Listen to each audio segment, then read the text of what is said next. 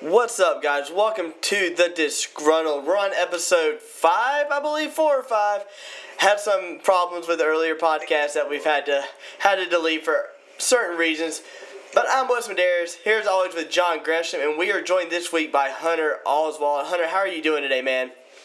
Hey, doing good. It's Wednesday evening, and my college let us out for spring break since they took away our whole week that we normally would have. They gave us Thursday and Friday off. Oh, nice. And so, well, I mean, nice. It's better than nothing, but... Man, I got the whole week off. Fuck. Yeah, exactly. Got the whole week off. My school gave us 2 days. The only plus side to it is our finals are going to be the very first week of May, and then I'm out. Hell yeah. You know, it's summer camp, and then I've got a capstone for my internship, and Hell yeah. school carries on. And I go to my last year. So speaking of school, where are you at right now? Where are you going? Currently, right now, I'm a junior at the University of North Georgia. Oh, nice. I am actually in the Corps Cadets. University of North Georgia is probably one of the smallest senior military academies. However, it is well known as being the historic military college of Georgia. It's been producing officers for the U.S. Army since 1873. It's a very historic, there are a lot of lineage there, and I mean, the cadre that I have there right now are phenomenal. I mean, they're my OIC. He's actually a green to gold guy himself, and nice. So talking to him has been great because he understands where I'm coming from and what I'm doing with. And all the NCO and the support staff, all the way up to the professor of military science and the commandant, they're A1 guys. Hell yeah. So, you mentioned green to gold.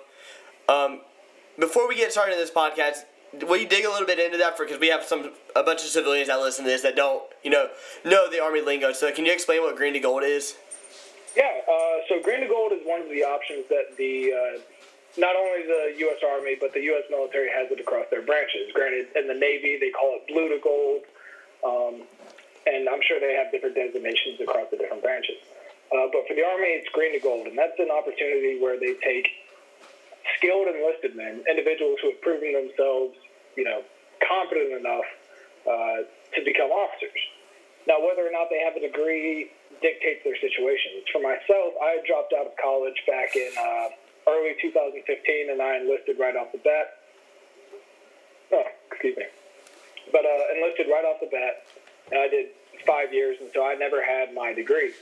But when I enlisted, I had gone in with the intentions of doing green to gold. I had known about the program, which I thought was kind of common knowledge, because when I actually entered the service, I was telling my leadership, like, hey, I want to do green to gold. I want to drop my packet in about 2 to 3 years because I still want to have the enlisted experience so I can become a better lieutenant and better understand the men. Fuck the men. And that wound up turning up to be 5 years. I pretty much did my entire contract that I signed on for in 2015. Damn, I didn't realize that. Holy shit. Yeah, before I actually got accepted. And I got accepted into the program, and they said, hey, you're not completely retarded. We're going to send you up to, for lack of a better term, they said, hey, you've got a high GT score, you've performed phenomenally, you've made E6 in 4 years, like you've made all the things that we want to see in an officer. We're going to take a chance on you. We're going to pay for your college, and we'll give you some stipends, and we'll send you back to school. You finish your degree, you commission, you come back to us. And so, long story short, you go from enlisted to officer, and all you got to do is finish your degree. Hell yeah. So, you mentioned you were enlisted, so go about why you joined the military. What led you to joining the military? Well, growing up, I mean, ever since I was a kid living out in Texas, I was an Army brat. My dad was in... Yeah, the colonel. My dad's old, retired. So just in case you guys, go ahead and let you guys know, me and Oswald are really old friends, back all the way to 6th grade. So we'll get into that probably. But anyways, go ahead. But yeah, my dad was in. His dad was in.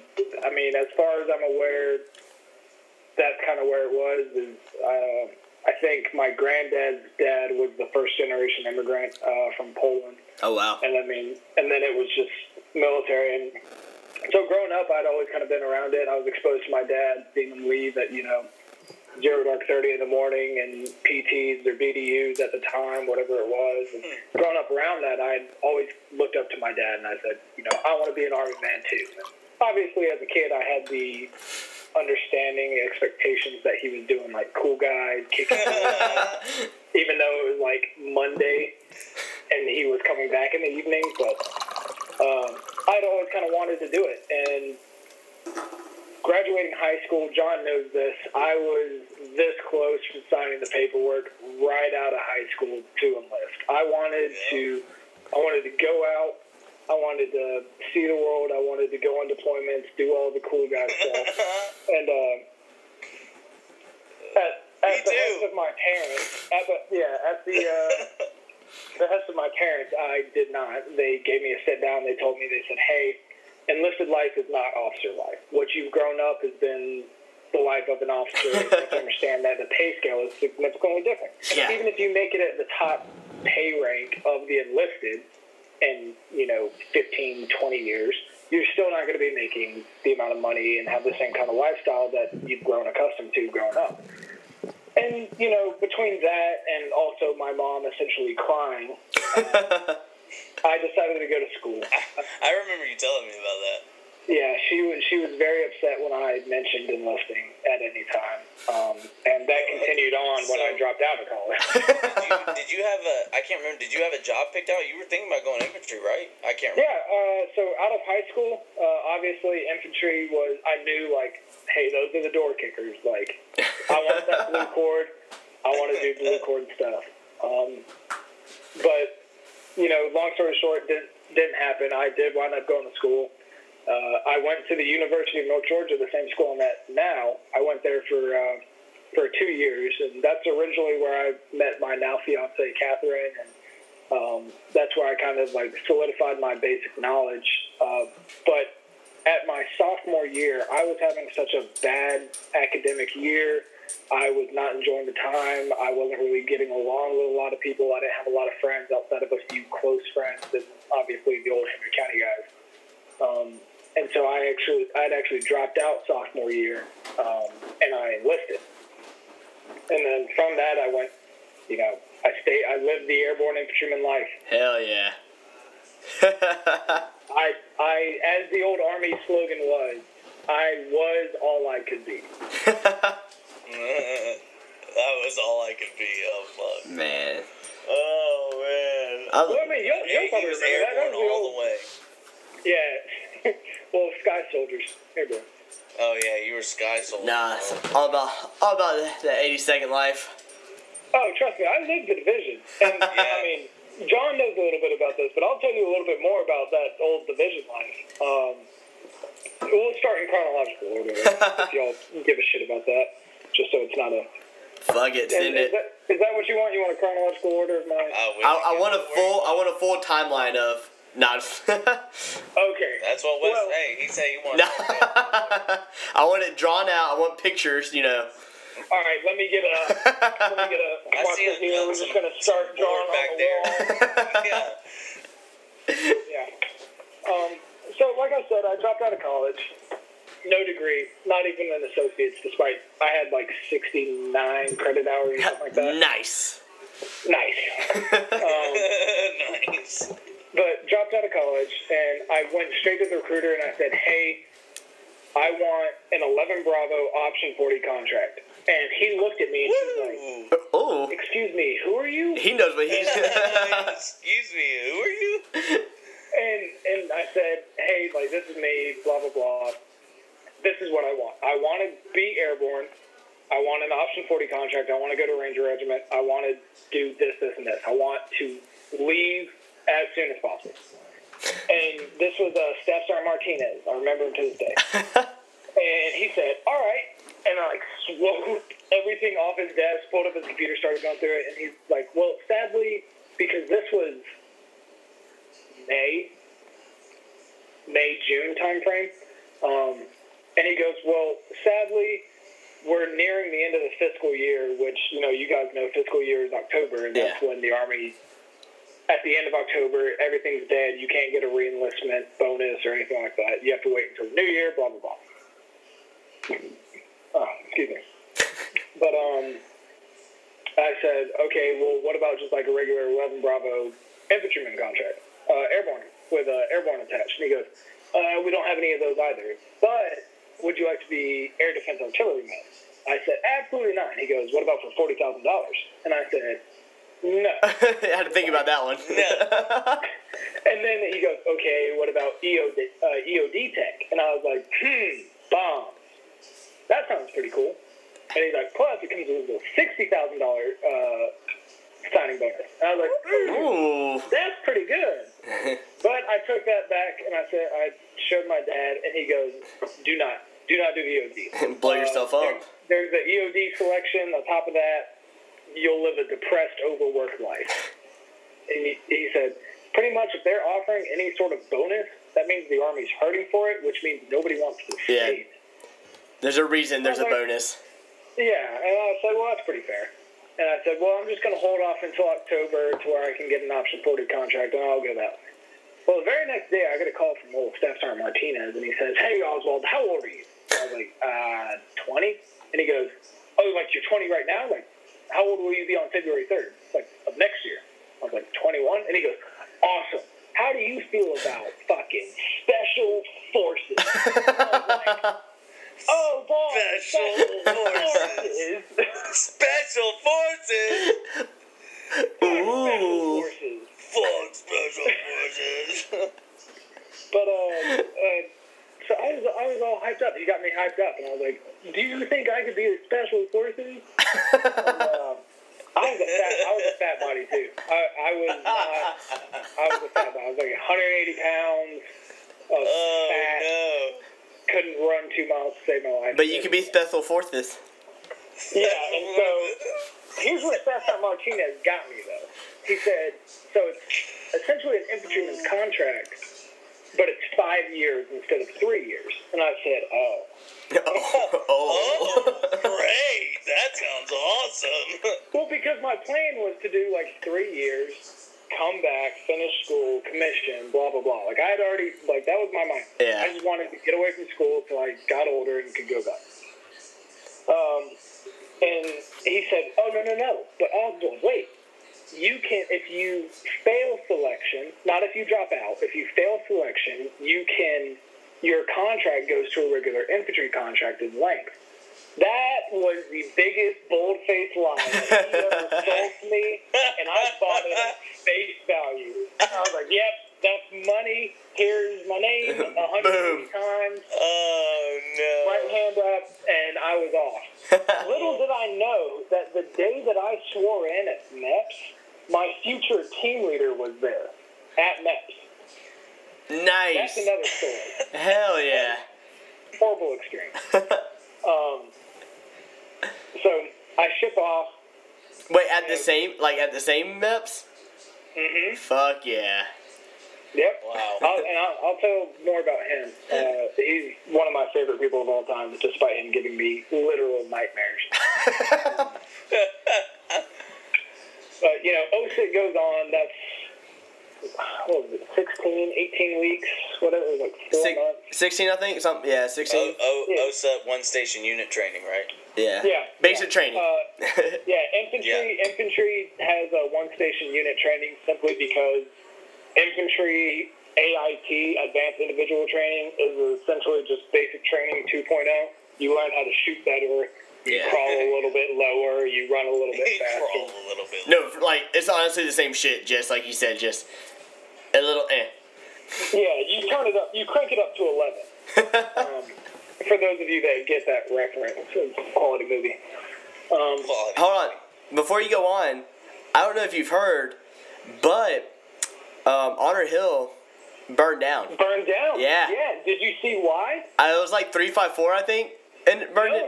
Check it out. It was a bunch of drunk privates. They had already graduated. They were in holdover, and they didn't get to do their Honor Hill because of COVID. And So hold on. et cetera. So I'm sorry.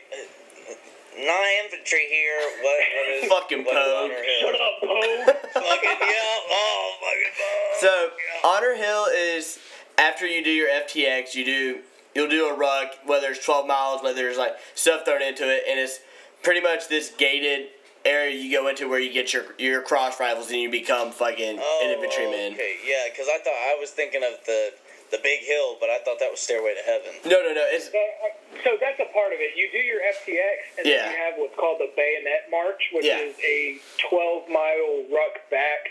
And for me, I heard this wasn't the same for everybody, but for me, like, we took contact along the way. Yeah. We got casualties. You had to, load the casualties on stretchers, and you had to go all the way back till you got to Honor Hill. Then when you make it to Honor Hill, it's like 4:30 in the morning. Yeah, you got other companies on like side of the road like clapping, like popping smoke for you, and you're just like, fuck, I want to be done.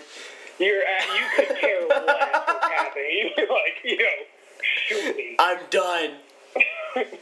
But you go through it. It's a very cool little ceremony. They give you you take a little canteen cup. They give you some grog. Okay, this sounds exactly like the end of my video. You legit drink the Kool-Aid. It's not as hard, I don't think. Yeah, it's Gatorade. They put you some electrolytes, and then if your drill sergeant likes you, he gives you, the old bloody cross rifles, or so I'm told. I can't confirm or deny. I'm not. That never happened. Yeah, that's abuse, and we can't tolerate that in today's army. No anyway, hazing. So go through OSIT, and right after that, I was lucky. I didn't have to go into a holdover company before I went to airborne school. I went straight to airborne school. Ground week was, a lot of running, beat your legs. You'll run so long that when you hit the ground, it's the ground that hurts. Yep. Yeah, dog. The old airborne video. Yeah, the old, Panama Cold War. Airborne. God, dude. Like, the tint on the video is like a blue, yellowish hinge. Yeah. The whole video just screams, 80s. Panama. The whole video screams this was filmed before you were born, since the last I don't know, the legit last combat jump. Yeah. Speaking of before you were born, before I left my squad leader time, enlisted time, I had privates born after 9/11. Yeah. Oh, bro, I was literally thinking about it the other day. Someone posted a, you know how, gas stations will have that little, they'll have that little, the date, it'll be an electronic sign, and it'll say, the date at which you can, We ID. which you can buy, we ID, and if you're born past this date, you can't buy alcohol. Someone zoomed in on it, and it said something about you could be born in the 2000s. Bro, all you have to do, that's so crazy. Just look at the one at the beginning of the year, and you're good. There's a one, you're good. Mm-hmm. Think about that. I know, now I know. That's crazy. Yeah, the fact that there's privates crazy. Born after 9/11. All of my peers now, they're all, 19, 20-year-old kids. And it's God damn. And it sounds just like our parents did. These kids are born in 1990. Back in my day. You youngsters. 95! Oh my god! Yeah, now I'm 26 with a bad back, bad knees, and my shoulders hurt. Yep. Airborne. I had a guy come up to me. He was like, "Sorry." He's like, "You have wings?" He's like, "Did you jump?" I'm like, "No, dude. I just have the fucking wings just because." Stolen back. So I had the wings. I got a fucking 80-second deployment patch. No, I just fucking bought them just because. And he was like, "Well, do your knees hurt?" I'm like, "Dude, every fucking day, all day. They don't stop."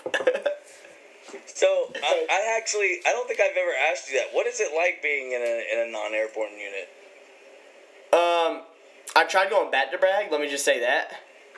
Damn. I tried going, but no, it's cool, man. I like it so far. It's light, so I like it. It's light. There you go. Yeah, it's good on the knees. That's for sure.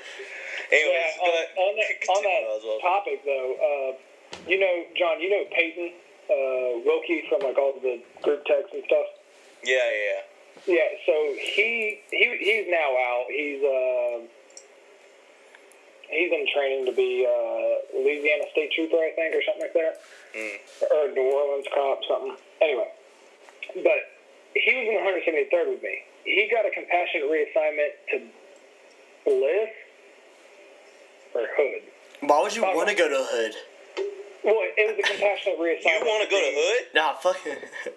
This I was about to was say. back in 2017, 18, whatever it was. Yeah, back when people still wanted to go to Hood. Before people started just getting murked left and right. Yeah, right? disappearing. Actually, my old division sergeant major is at Hood, and he's done a lot of good. He's done a lot of good there. Sergeant Major Burgoyne, phenomenal guy. Good for him. He's a real salt of the earth man. That's good. He's got a lot of wisdom. He gave me a lot of information, especially stepping in towards the officer side of things. He's very insightful man. He's got a lot of wisdom. Phenomenal guy. I can't say enough about him. Great at golf as well. I mean, that's all they do, right? No, I'll go on to that in the later part of my career. But Yeah, where were we?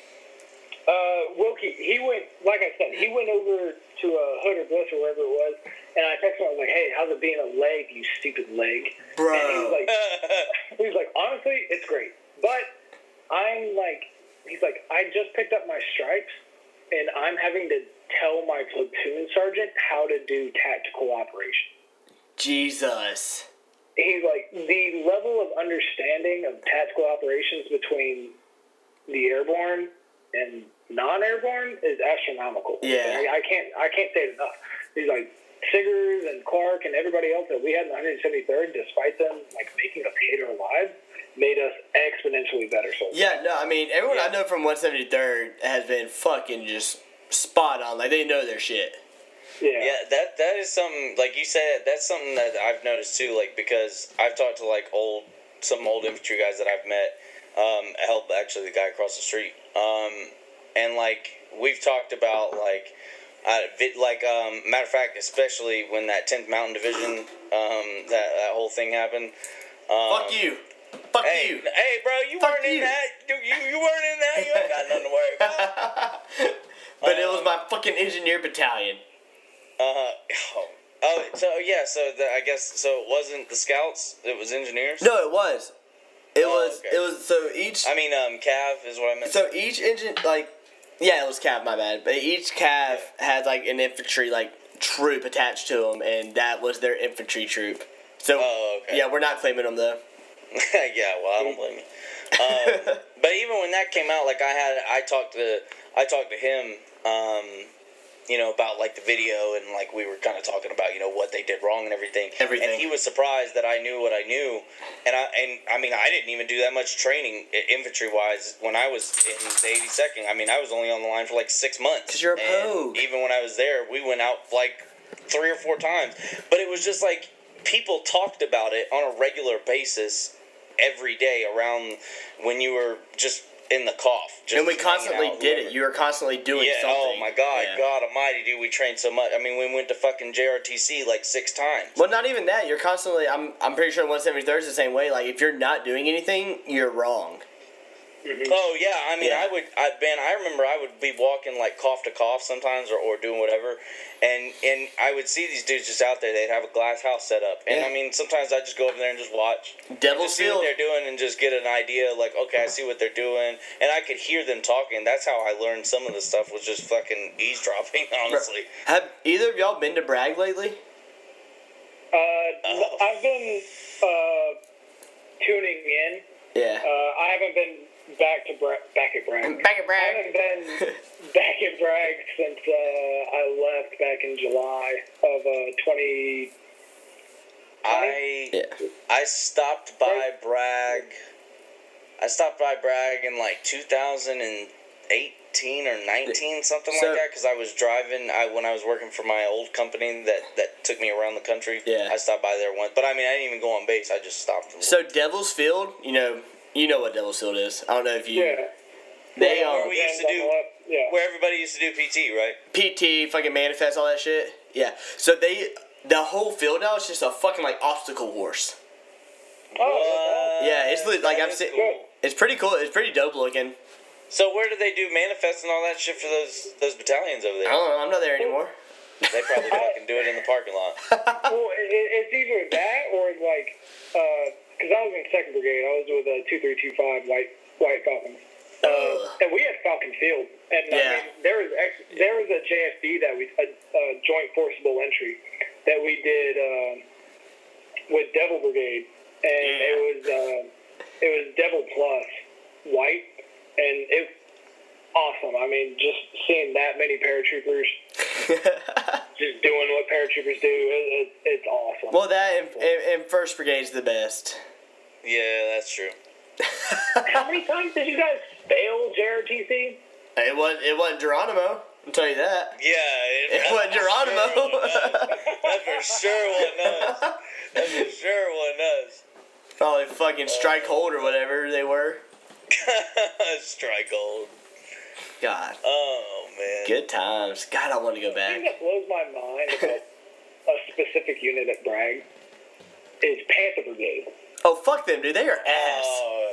Their whole slogan, H-.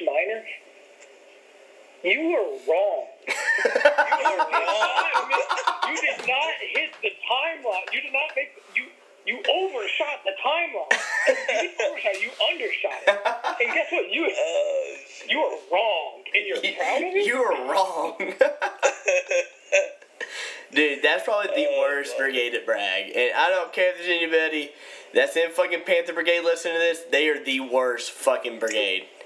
So, I remember hearing a lot about Fury, but I don't remember if it was a good place to be or a bad place to be. I just remember hearing a lot about Fury.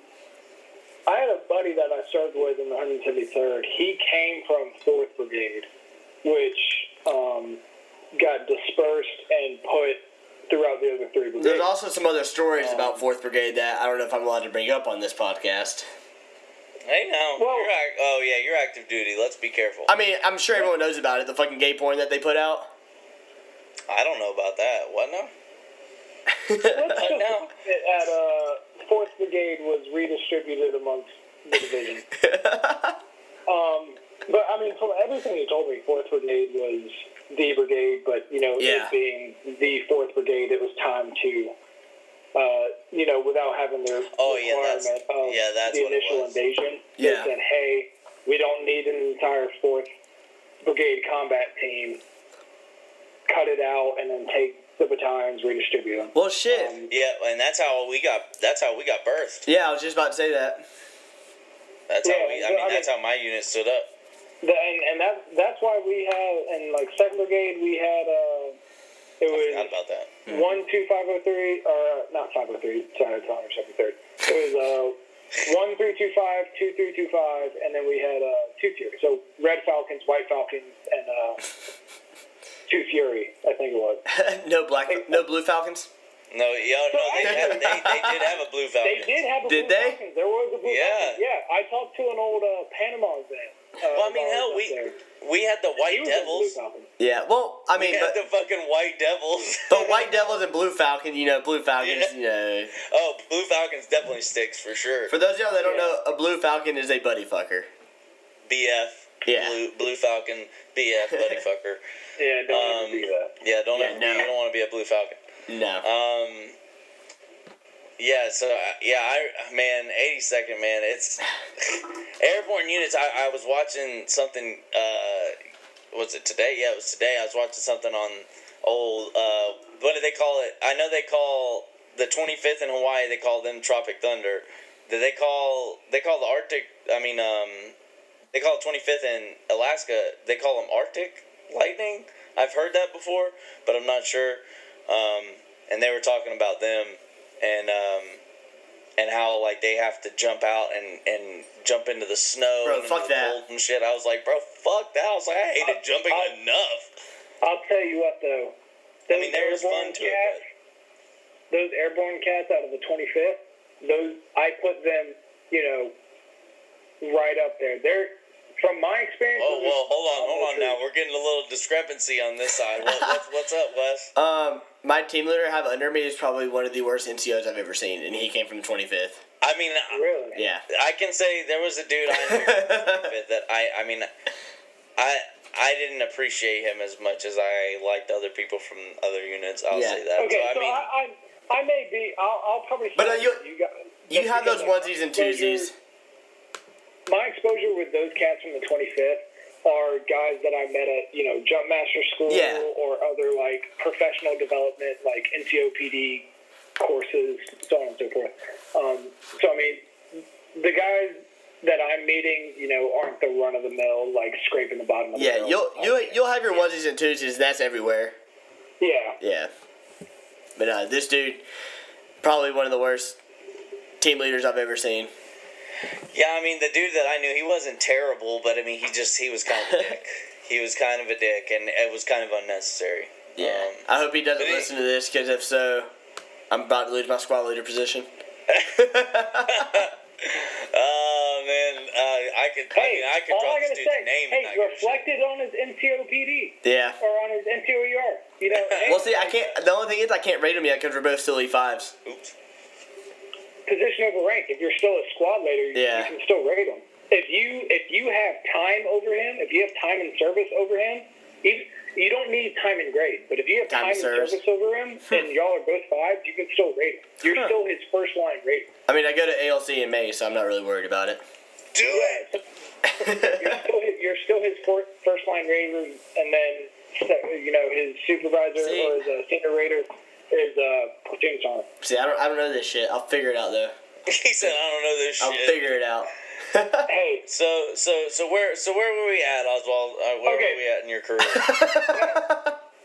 We get sidetracked. I don't say this is about to be a 3-hour episode. All right, so here we are. 20-year-old Private Oswald just graduated airborne school. Got his may or may not have gotten his blood wings. Allegedly.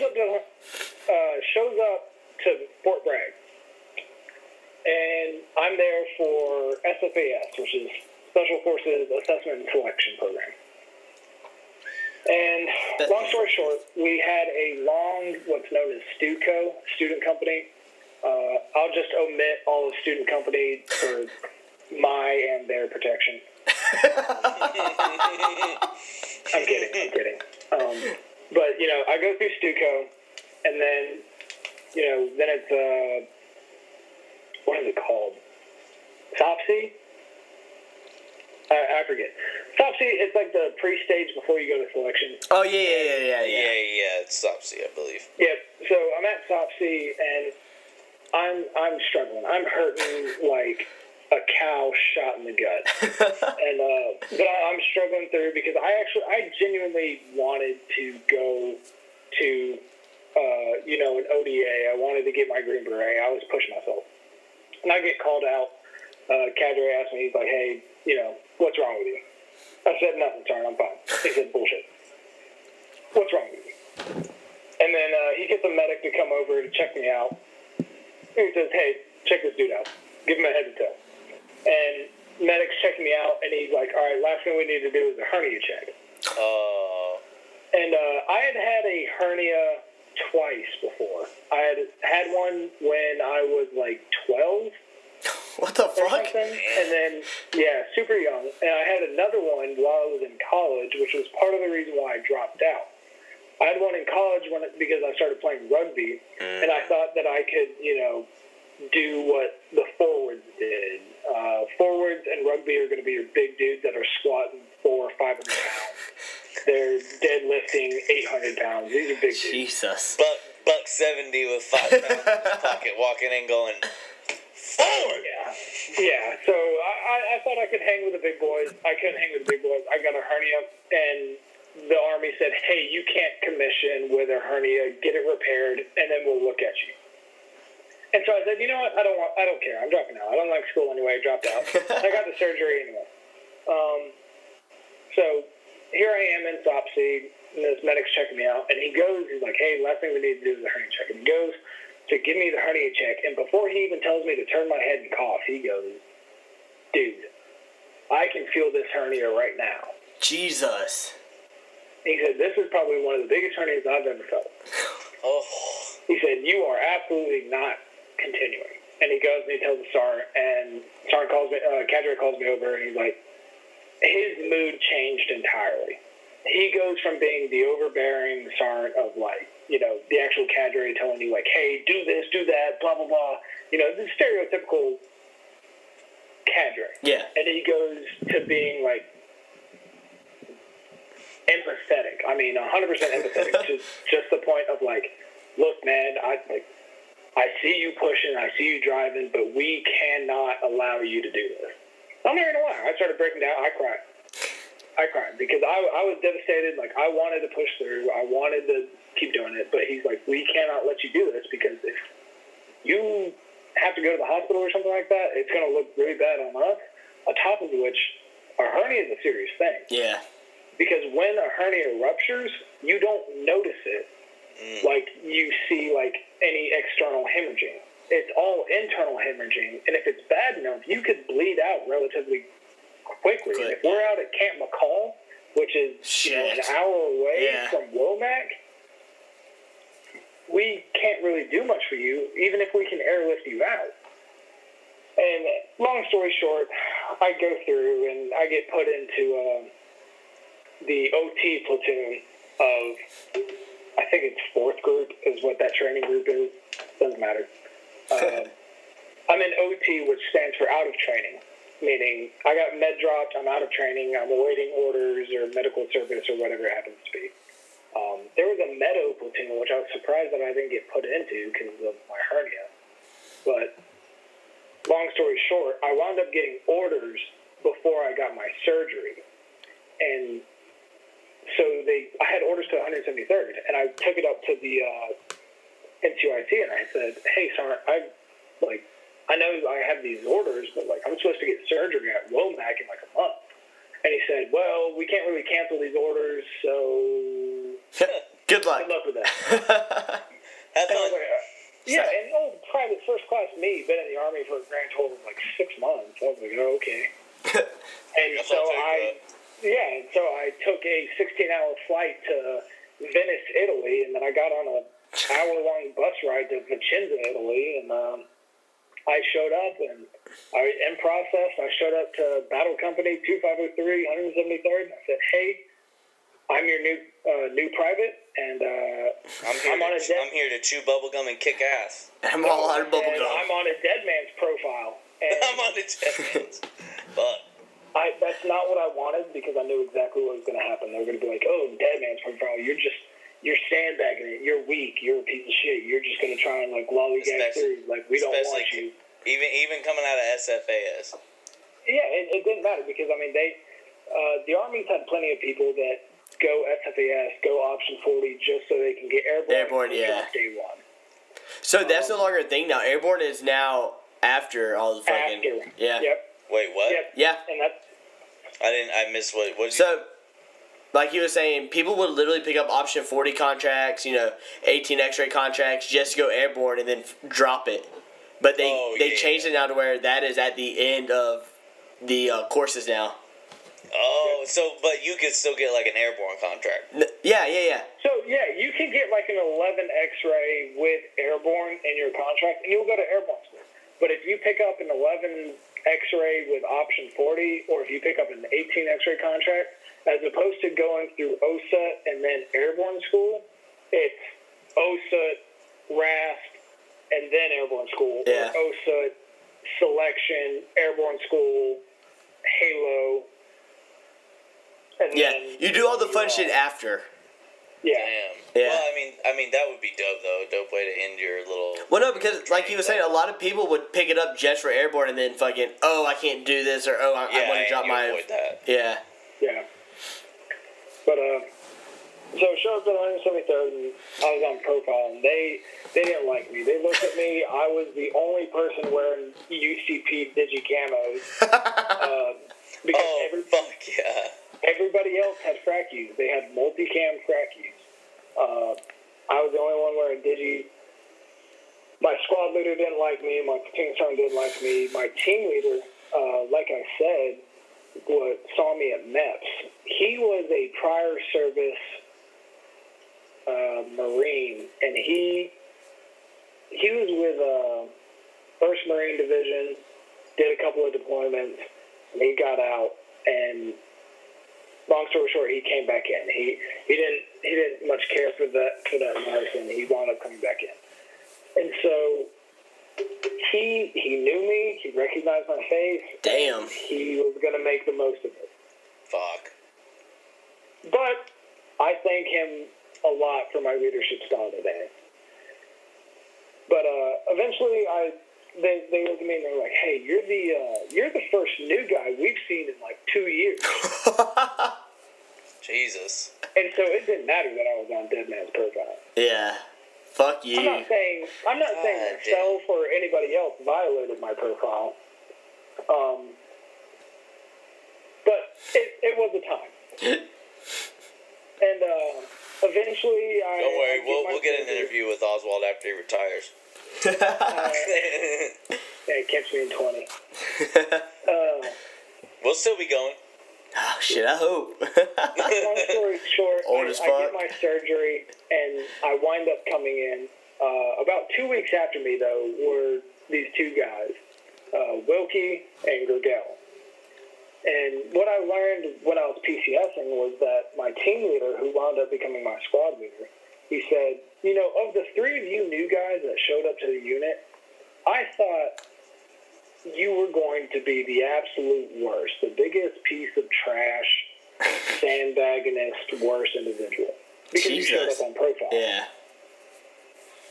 And I thought Wilkie and Gergel were going to be top notch. But it turns out it was you and Wilkie. Gergel wound up being all sorts of problems. But long story short, go through the 173rd, had a phenomenal time. I picked up my P status in February of 2018. Yeah, 2018. Picked up my P status for 5. PCS to brag. After my PCS leave, month of PCS leave, I show up to A Code 2325, 2nd Brigade, 82nd Airborne Division, and I assume the position of a team leader within 1st Platoon. It's 1st Platoon, 2nd Squad, Bravo team, or Alpha team leader. That lasted for all of 2 days. Simply because the first sergeant calls me into his office the next day, and he goes, "So, Oswald, I see you have over 18 months of RTO experience." Oh, boy. Because when I was in the 173rd, I was platoon RTO, company RTO, commo chief, platoon armor, saw gunner, grenadier, rifleman, team leaders. Jesus. I held every position. Here's this pack full of radios. Yeah, for those of you that don't know, RTO is your radio bitch. Yeah, that's your radio telephone operator. And they carry a lot of fucking heavy equipment. RTOs are supposed to be 25 series MOSs, meaning that is their job. They're trained to be around radios, work SKLs, any type of radio. Nah, it's normally some private. But you never get them at the platoon or company level. You only get 25 series as a commo chief. Yeah. Well, when my commo chief for battle company in the 173rd had to go to ALC, which 25 series ALC is something like 6 months or something, 4, 5, 6 months. I, as the company RTO, had to fill the commo chief. However, simultaneously, I was also the platoon armorer and a team leader within the platoon. Jesus. Nice, dude. So Wait, hold on. You were the platoon armor, meaning you had to show up basically at any time. Yep. If anything was my platoon, I was in the company armor, which was nice. Oh, we had a phenomenal company armor, and we had a really good XO when I was holding that position, and so the platoon armor wasn't an issue with me. I didn't complain too much about that part. I actually liked being in the armory, being around the guns, learning how to disassemble, like all the way down to the trigger mechanisms, how to essentially build weapon systems, so on and so forth. Yeah, that was a I phenomenal need to get with you, as a matter of fact. But yeah, the RTO time was difficult for me. As y'all probably know, radios work on magic. And, oh yeah. They either work or they don't, and the RTO can only do so much. But going through the 173rd, I was RTO for 18 months. And when I showed up, my first sergeant there in the 82nd, he said, "Hey, we really need some help in our commo department. I'll let you become a team leader, and I really want to see you excel as an infantryman. But I'm going to be honest with you, we need some help in our commo cage." And I said, "Yeah, for sure, I'll help you. I'll do it. I'll square away that 25 series. I'll square away the commo cage." And that's what we did. I spent about 3, 4, 5, 6 months. That's where you fucked up. Excuse me. Well, I spent about 3, 4, 5, 6 months in the cage, working out of headquarters platoon, until our commo chief ETS'd.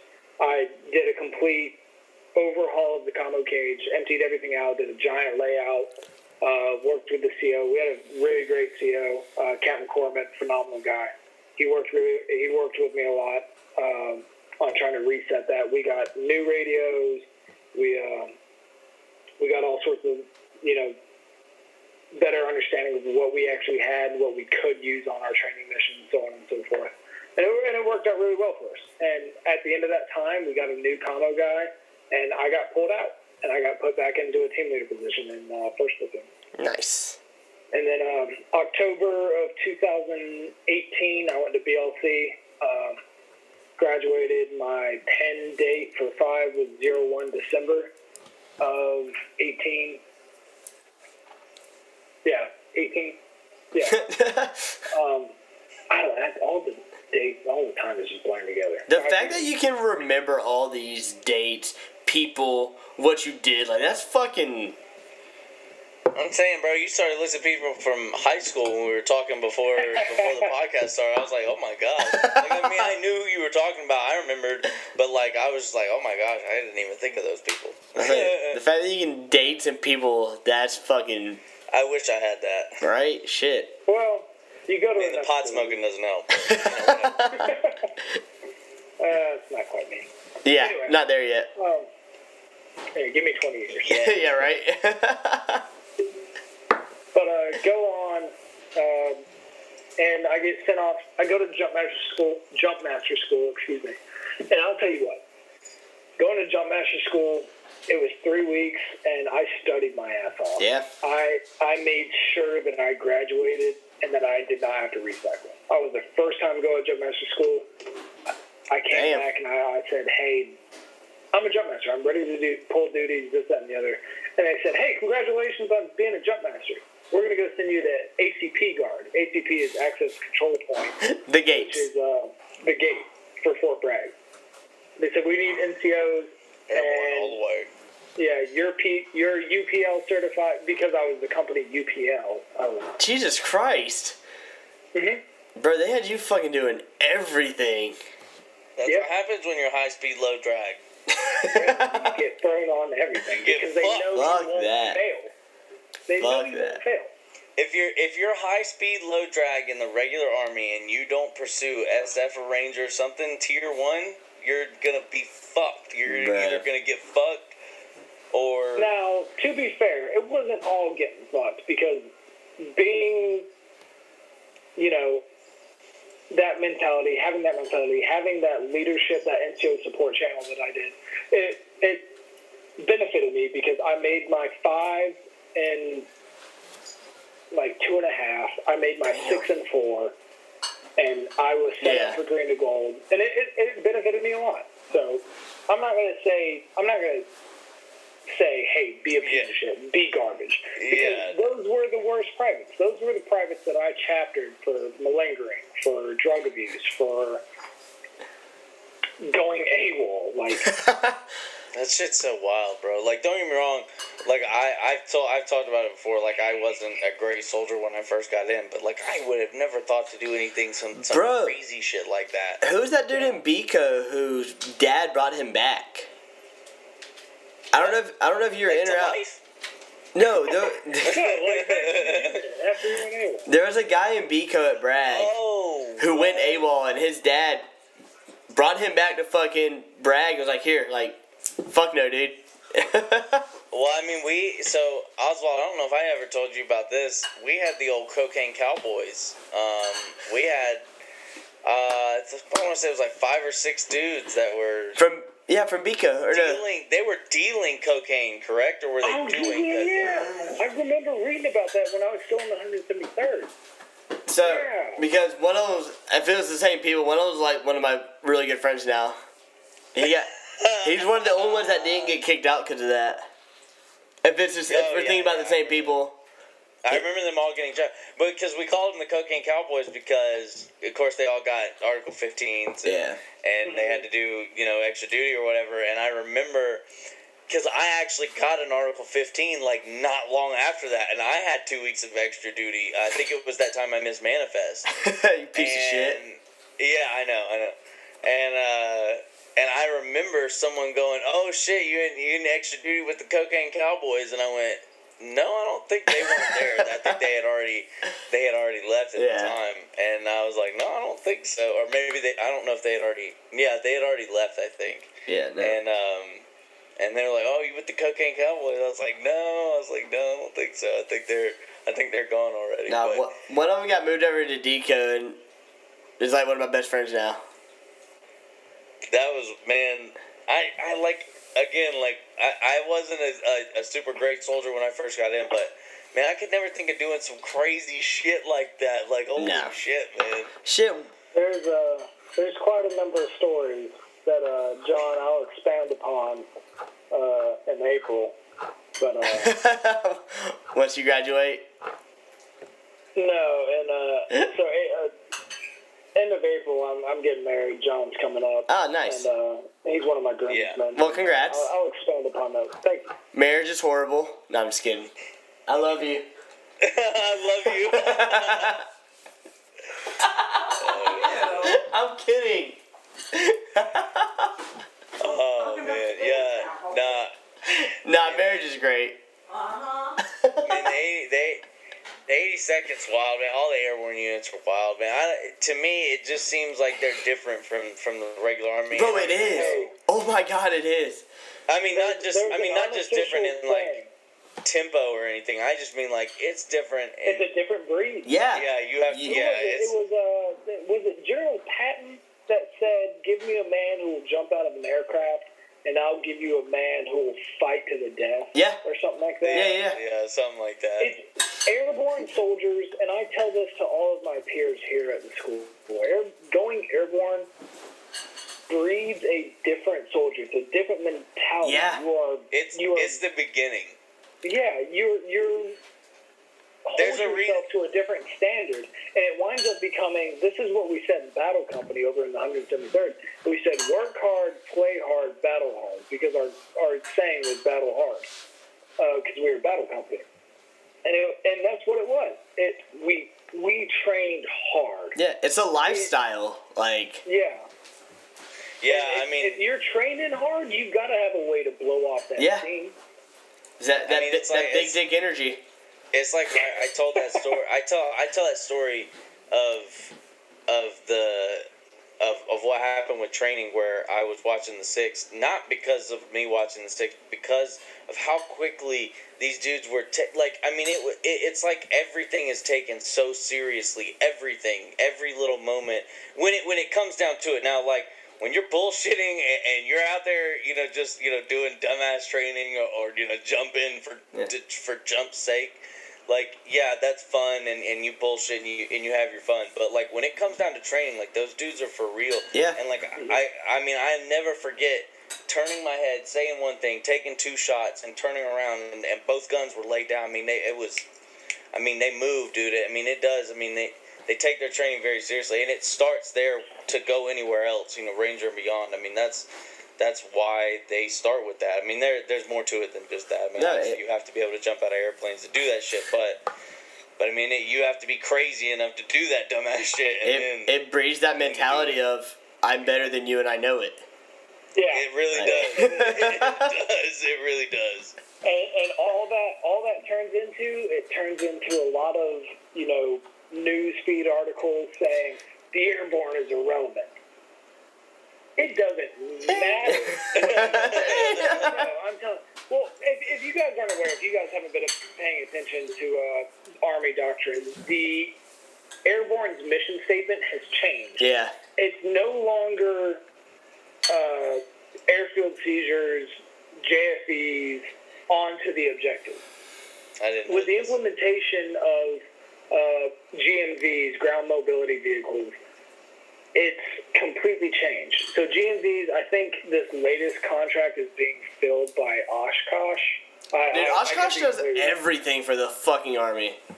Yeah, I mean, they make the JLTVs and the MATVs Yeah. for deployments and stuff like that, and I've heard no complaints. All of my buddies that have been deployed, they love them to death. Oh, the MAVs are the shit. Yeah, phenomenal vehicles and stuff like that. But this new one, it's doorless, it's lightweight, and its whole idea behind it and why the 82nd got behind it and the airborne community got behind it is because their mission statement was changing. And so now they can do a brigade insertion, X amount of kilometers out from the objective. But they also heavy drop these GMVs with them. Jesus. And each GMV holds 9 people. And so that's an airborne squad. So you sit in it as you go out the plane. Got it. Not quite. So speaking of heavy drops, now I know we talked about this before we got on the show. We were going to bring this up. Now, from what we talked about prior to the episode starting. Stand by, airborne. I need a beer. Oh, shit. So I'll go ahead and fill everybody in while he gets his beer. So we talked about prior to Oswald coming on, us starting the podcast, that we were going to talk about the 173rd incident of dropping. I don't remember how many it was. I can, right off the top of my head, remember it was like 2 or 3. The infamous Humvee drop. Yeah, the infamous Humvee drop. 2 or 3 Humvees. Heavy dropped out of a plane. No parachutes. Well, I mean, they definitely had them. They didn't work. They just didn't come out. Huge failure. They sent... I can't remember. I want to say it was 2 or 3. Maybe Oswald will know more. I think it was like 3. Yeah, it was something like that. But they dropped 3 Humvees, 2 or 3 Humvees onto the ground, completely obliterated. Somebody got it on video. All right, you kiddies want to stop talking and let it went completely viral. And let a Sky Soldier tell us. Oswald discussed the aftermath. So, from what I remember, that incident occurred in March of 2016. It was something like that. So when you're No, it couldn't have been 2016 because I was in. I got in 2017. No, you didn't, because I got in at 15. You're already fucking in, retard. Yeah. No. You got. Oh, sorry. I got. Yeah. Oh God, I'm tripping. Oh. I said I joined at 15 and you're already fucking there. Woo. Yeah. Shut up. I lost. I've So like had March a couple of glasses. 16. Yeah, it was right. It was like not long after I got in. Yeah, And I I do didn't- remember that now. I didn't show up to the herd until April of 16. The herd. And there was a general feel about the brigade, which was let's just say upset. And there was a lot of posters posted saying, "Hey, reward for information pertaining to this event." What? Yep, there was like a 10. Oh yeah. And it wound up going up to $15,000 reward for any information pointing towards who done it. Yeah. Essentially. Wait, who did the video? Yeah. No. Oh no. Oh. Not the video. No. See, that's what because now that I do remember there being a reward, but I thought it was for who recorded the video. So, alright. So, the thing is, I don't know if it's the same in 173rd as it is at Bragg, but whenever, like, heavy load, infantry did that. Infantry would rig the fucking Humvees, fucking put the parachute on, load it up and all that. No? Not for us. That was, so like, heavy loads and stuff like that, that would always fall down to the riggers. Oh, yeah, no, so the riggers would just sit there and watch us do it. Really? Yeah, and we fucking... So, like, we had phenomenal welcome riggers there. to the 82nd. Our All-American! Stationed at Aviano Air Force Base in northern Italy, which is where we based all of our airborne ops out of. We had phenomenal riggers there. But what the 173rd and I guess Eurocom came down to say is that somebody sabotaged the restraints. Because the thing is that there were parachutes. Everything was rigged up correctly as it should have been. However, they said that their investigators, whether it's CID or whatever, Criminal Investigation Department or something like that. Something like that, yeah. They had said that the restraints, the straps, were cut. Not all the way through, but they were cut enough. Where you have a Humvee, enough weight tilted to one side, they broke, and so then the parachutes didn't properly deploy. Because if you watch the video, you can. So when you do a heavy load, you have a skid, essentially a flat platform that you set the vehicle or whatever you're doing, whatever heavy drop you're doing on top of it, and then the parachute harnesses attached to that. The issue was that the restraint system connecting the Humvee to the platform was cut on all three of them at the same place on all three, which is what led them to suggest sabotage, which then caused, once they exited, obviously they're not going to exit the aircraft and just flat out fall. Yeah. They're going to exit, and they're going to have an angle to them because, gravity. Until the parachute can fully deploy, the canopy can open up and level itself out. See, that makes it more boring now that it was sabotaged. Well, and so that went on. No, that doesn't make it more boring. That makes it more interesting. They didn't pin it on anybody or find anybody until I was about the PCS, and so that would have been 2018. That was a very long investigation. Oh, yeah. Because I never found out what happened. Yeah, essentially, some guy, he cut the restraints. And, shit. So for one reason or the other. And on top of that is that, obviously with heavy drops, it's not just an empty Humvee. Yeah. Inside the Humvee, you'll have whatever weapon systems that you're going to mount on that swivel turret, whether it's a Mark 19, machine grenade launcher, 50 cal, Mod Deuce, 50 cal, or a tow. Yeah. On top of which you have to have all of the ComSec, all the radios. So you have at a minimum 2 ASIP radios in there with probably a bunch of extra radios and batteries. And you got everything in those fucking Humvees. Yeah, extra ammo, water, food. Yeah, I remember those things used to be packed out. Bro. Yeah, and so, obviously they lost more than just 3 old Humvees. Yeah. They lost an exponential amount of money with that because they burned in, they crashed. The fact that somebody had the balls to fucking cut them. Well, and not only that, but you factor in, they spent money to set up this training mission, and now this training mission is ruined. So now that money's wasted, and you're talking millions, billions of dollars potentially. I forget the number, but it's probably a pretty quick search. The money to run a C-130 Juliet or Hercules versus a C-17. And that's just in fuel alone. Yeah. The amount of JP-8 that you've got to use just to fly those aircraft is astronomical. And you're having to think that these Eurocom aircraft, these Air Force aircraft, are flying from Germany down to Italy to pick all of us up. Back up, yeah. To fly back to Hohenfeld, Germany to do an airborne op, except now they have thousands of pounds. Jesus.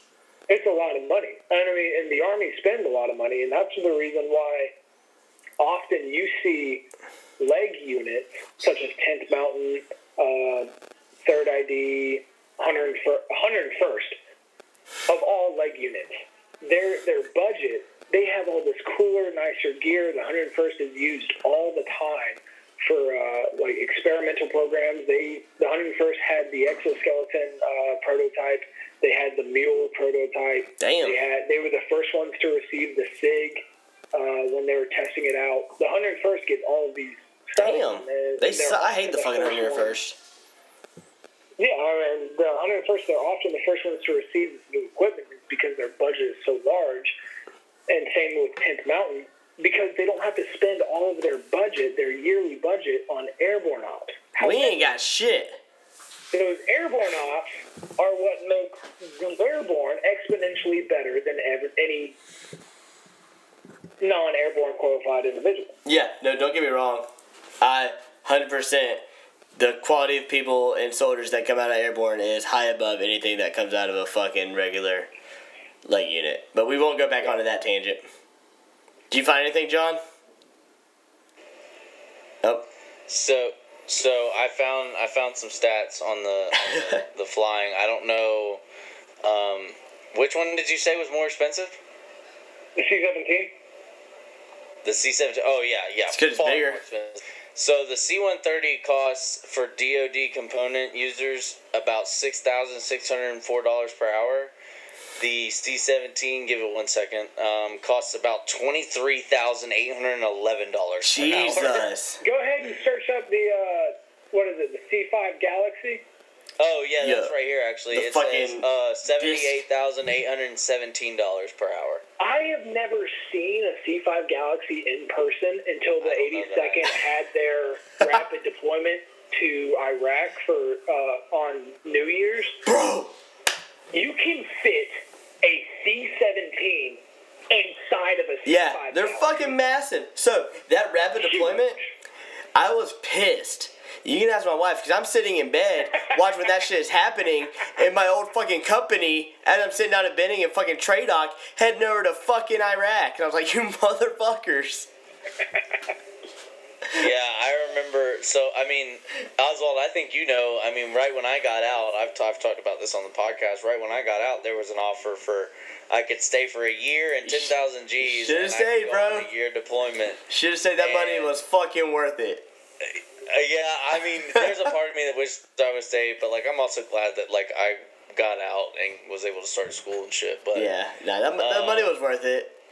But yeah, I mean, I do remember. So. I mean, once you guys went on that deployment, I was like, whatever, like, that was, you know, it's, we're not in the heat of war anymore, you know, whatever. I'm not too concerned with missing that, whatever.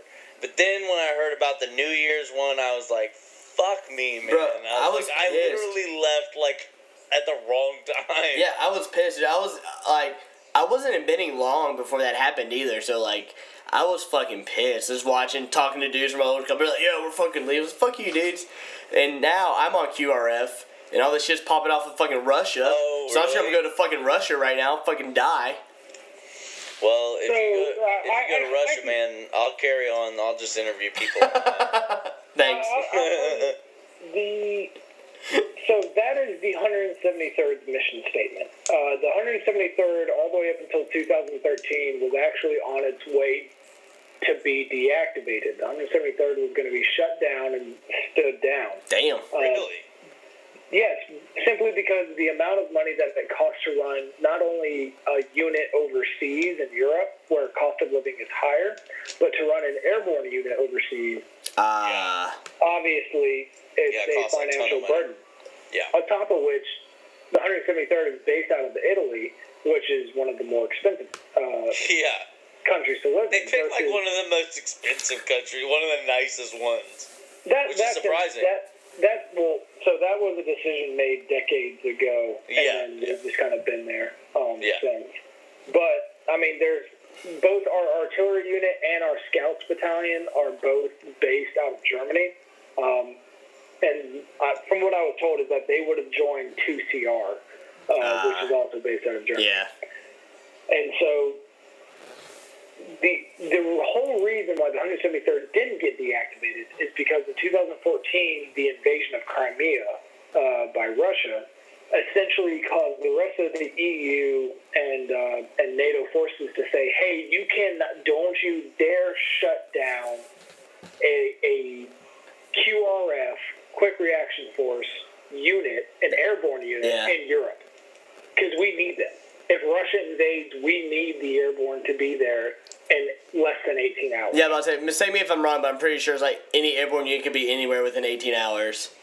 So it's within 24 hours. However, both the 82nd and the 173rd, and I'm fairly certain the 25th, 4th Brigade out of Alaska, they all uphold themselves to 18 hours. Yeah. I could be wrong, but I believe Devil Brigade was out of Bragg they were wheels up within 17 hours. Yeah, they were fucking quick. Yeah. When that shit popped off. I'll elaborate what I can a little bit more on that for the later part because I was a little bit involved in that. And so with the 173rd being stood back up, when a unit is being deactivated, they immediately get put to the bottom of the funding list. Mm-hmm. And not only does that incorporate funding and equipment, but that also incorporates HRC's unit appropriation. And so because they were being deactivated, no more new personnel were being sent there, and they were just waiting until essentially everybody PCS'd, and then the unit would just shut down. Obviously, the invasion of Crimea happened. The EU petitioned, or not the EU, but NATO petitioned the United States to re-stand the 173rd, and so that happened. But due to issues with communication, it took a little while for people to start showing up, and so that was the reason why, like, when I left SFAS OT, I was in a class of like 30 something. They all went. Four people went to the 25th to Alaska. I think two people, one went to 10th Mountain, one went to Hawaii, and then three people went to the 173rd. Everybody else went to Bragg. Because obviously a division needs more men than a brigade, because the 173rd is only one brigade. And so what that turned into was, just us three flying over to Italy, and we show up, and they're like, "Oh yeah, you're like one of the first people we've ever seen, like new people that we've seen in like a long time. You're one of the first people we've ever seen." Civilization. So it turned into with me being one of the newest arrivals within the unit. As soon as I showed up, 2 weeks later, 3 people showed up to my company alone. Yeah. Another week after that, 3 more people showed up. And we went from each platoon being about 2 squads strong to each platoon being almost a full platoon strong within a matter of like 3-4 months. And so, I mean, the rotation that they had coming into the 173rd to revamp them was very quick from what I could see. And then the 173rd goal was to counter Russian aggression. That's why, like, my deployments in the 173rd were, to Estonia, to Romania, to Slovenia, to all of the Eastern European countries, most of which bordered Russia. Like, I went to Estonia for 6 months. Hearts and minds. It's a presence. It's the same thing as when you go on an actual deployment and you do what's known as presence patrolling. It's saying, like, hey, we're here. We're showing our support. We're here to help you. And we're here to provide protection. We're almost done. And so, and that's what that 6-month deployment was. It was us in Estonia, Romania, Lithuania, Poland. We had 1 battalion between those 4 units, and when we were in Estonia,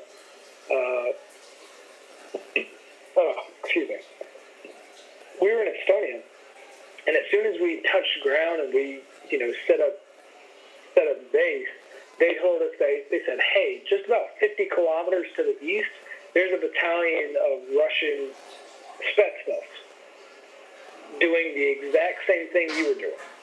And all we were doing in Estonia was we were doing live fire drills, we were planning airborne operations, we were training.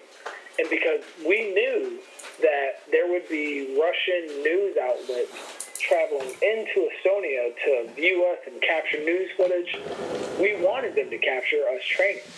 Because it was sending a message saying, like, hey, the 173rd is here in Estonia. We will stay here, we will support our NATO allies, and we will not go anywhere. Fuck you, Putin. Russia's response to that was to send their own unit, their own airborne unit, which just happened to be a Spetsnaz unit. And they did the same thing. They did live fires, training exercises on their side of the border. And it became a pissing contest. Yeah. But ultimately, that pissing contest is important just to know people that we mean business. How far? We won't back down. How far is each side willing to go? Yeah. Exactly. Testing the waters. Obviously, nobody genuinely agrees or can come to some sort of consensus that there will be a general thermonuclear war to that regard, because that obviously becomes mutually assured destruction. Yeah. Russia can't win if they in turn destroy themselves. You know what I'm saying? Fuck it. Putin's a murderer anyway, so.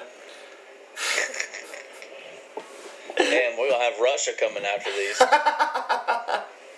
First it was the Naval Academy, now it's Russia. Fuck it, let's send it. I'll Yeah, go. we're here to call you out too. I'll go to war. But Oh man. Hunter, I appreciate you joining us, man. It's getting late. We'll definitely get you back on, talk about how shitty the 173rd is. No, I'm just Oh, shut your mouth. But man, I appreciate you, John. As always, I appreciate y'all. Yeah, man. So me and John have decided to start a little thing at the end of every episode. Guys, if y'all need help, y'all need somebody to reach out to, John's messages are always open. My messages are always open. I'm sure Hunter wouldn't mind. Someone reach out. If y'all need help, man, reach out. There's plenty of organizations. There's plenty of programs that are willing to help. But guys, it's not worth the risk. It's not worth fucking taking your own life for whatever that situation you're in now. For John Gresham, Hunter Oswald, I'm Wes Medeiros. Later, y'all. See y'all.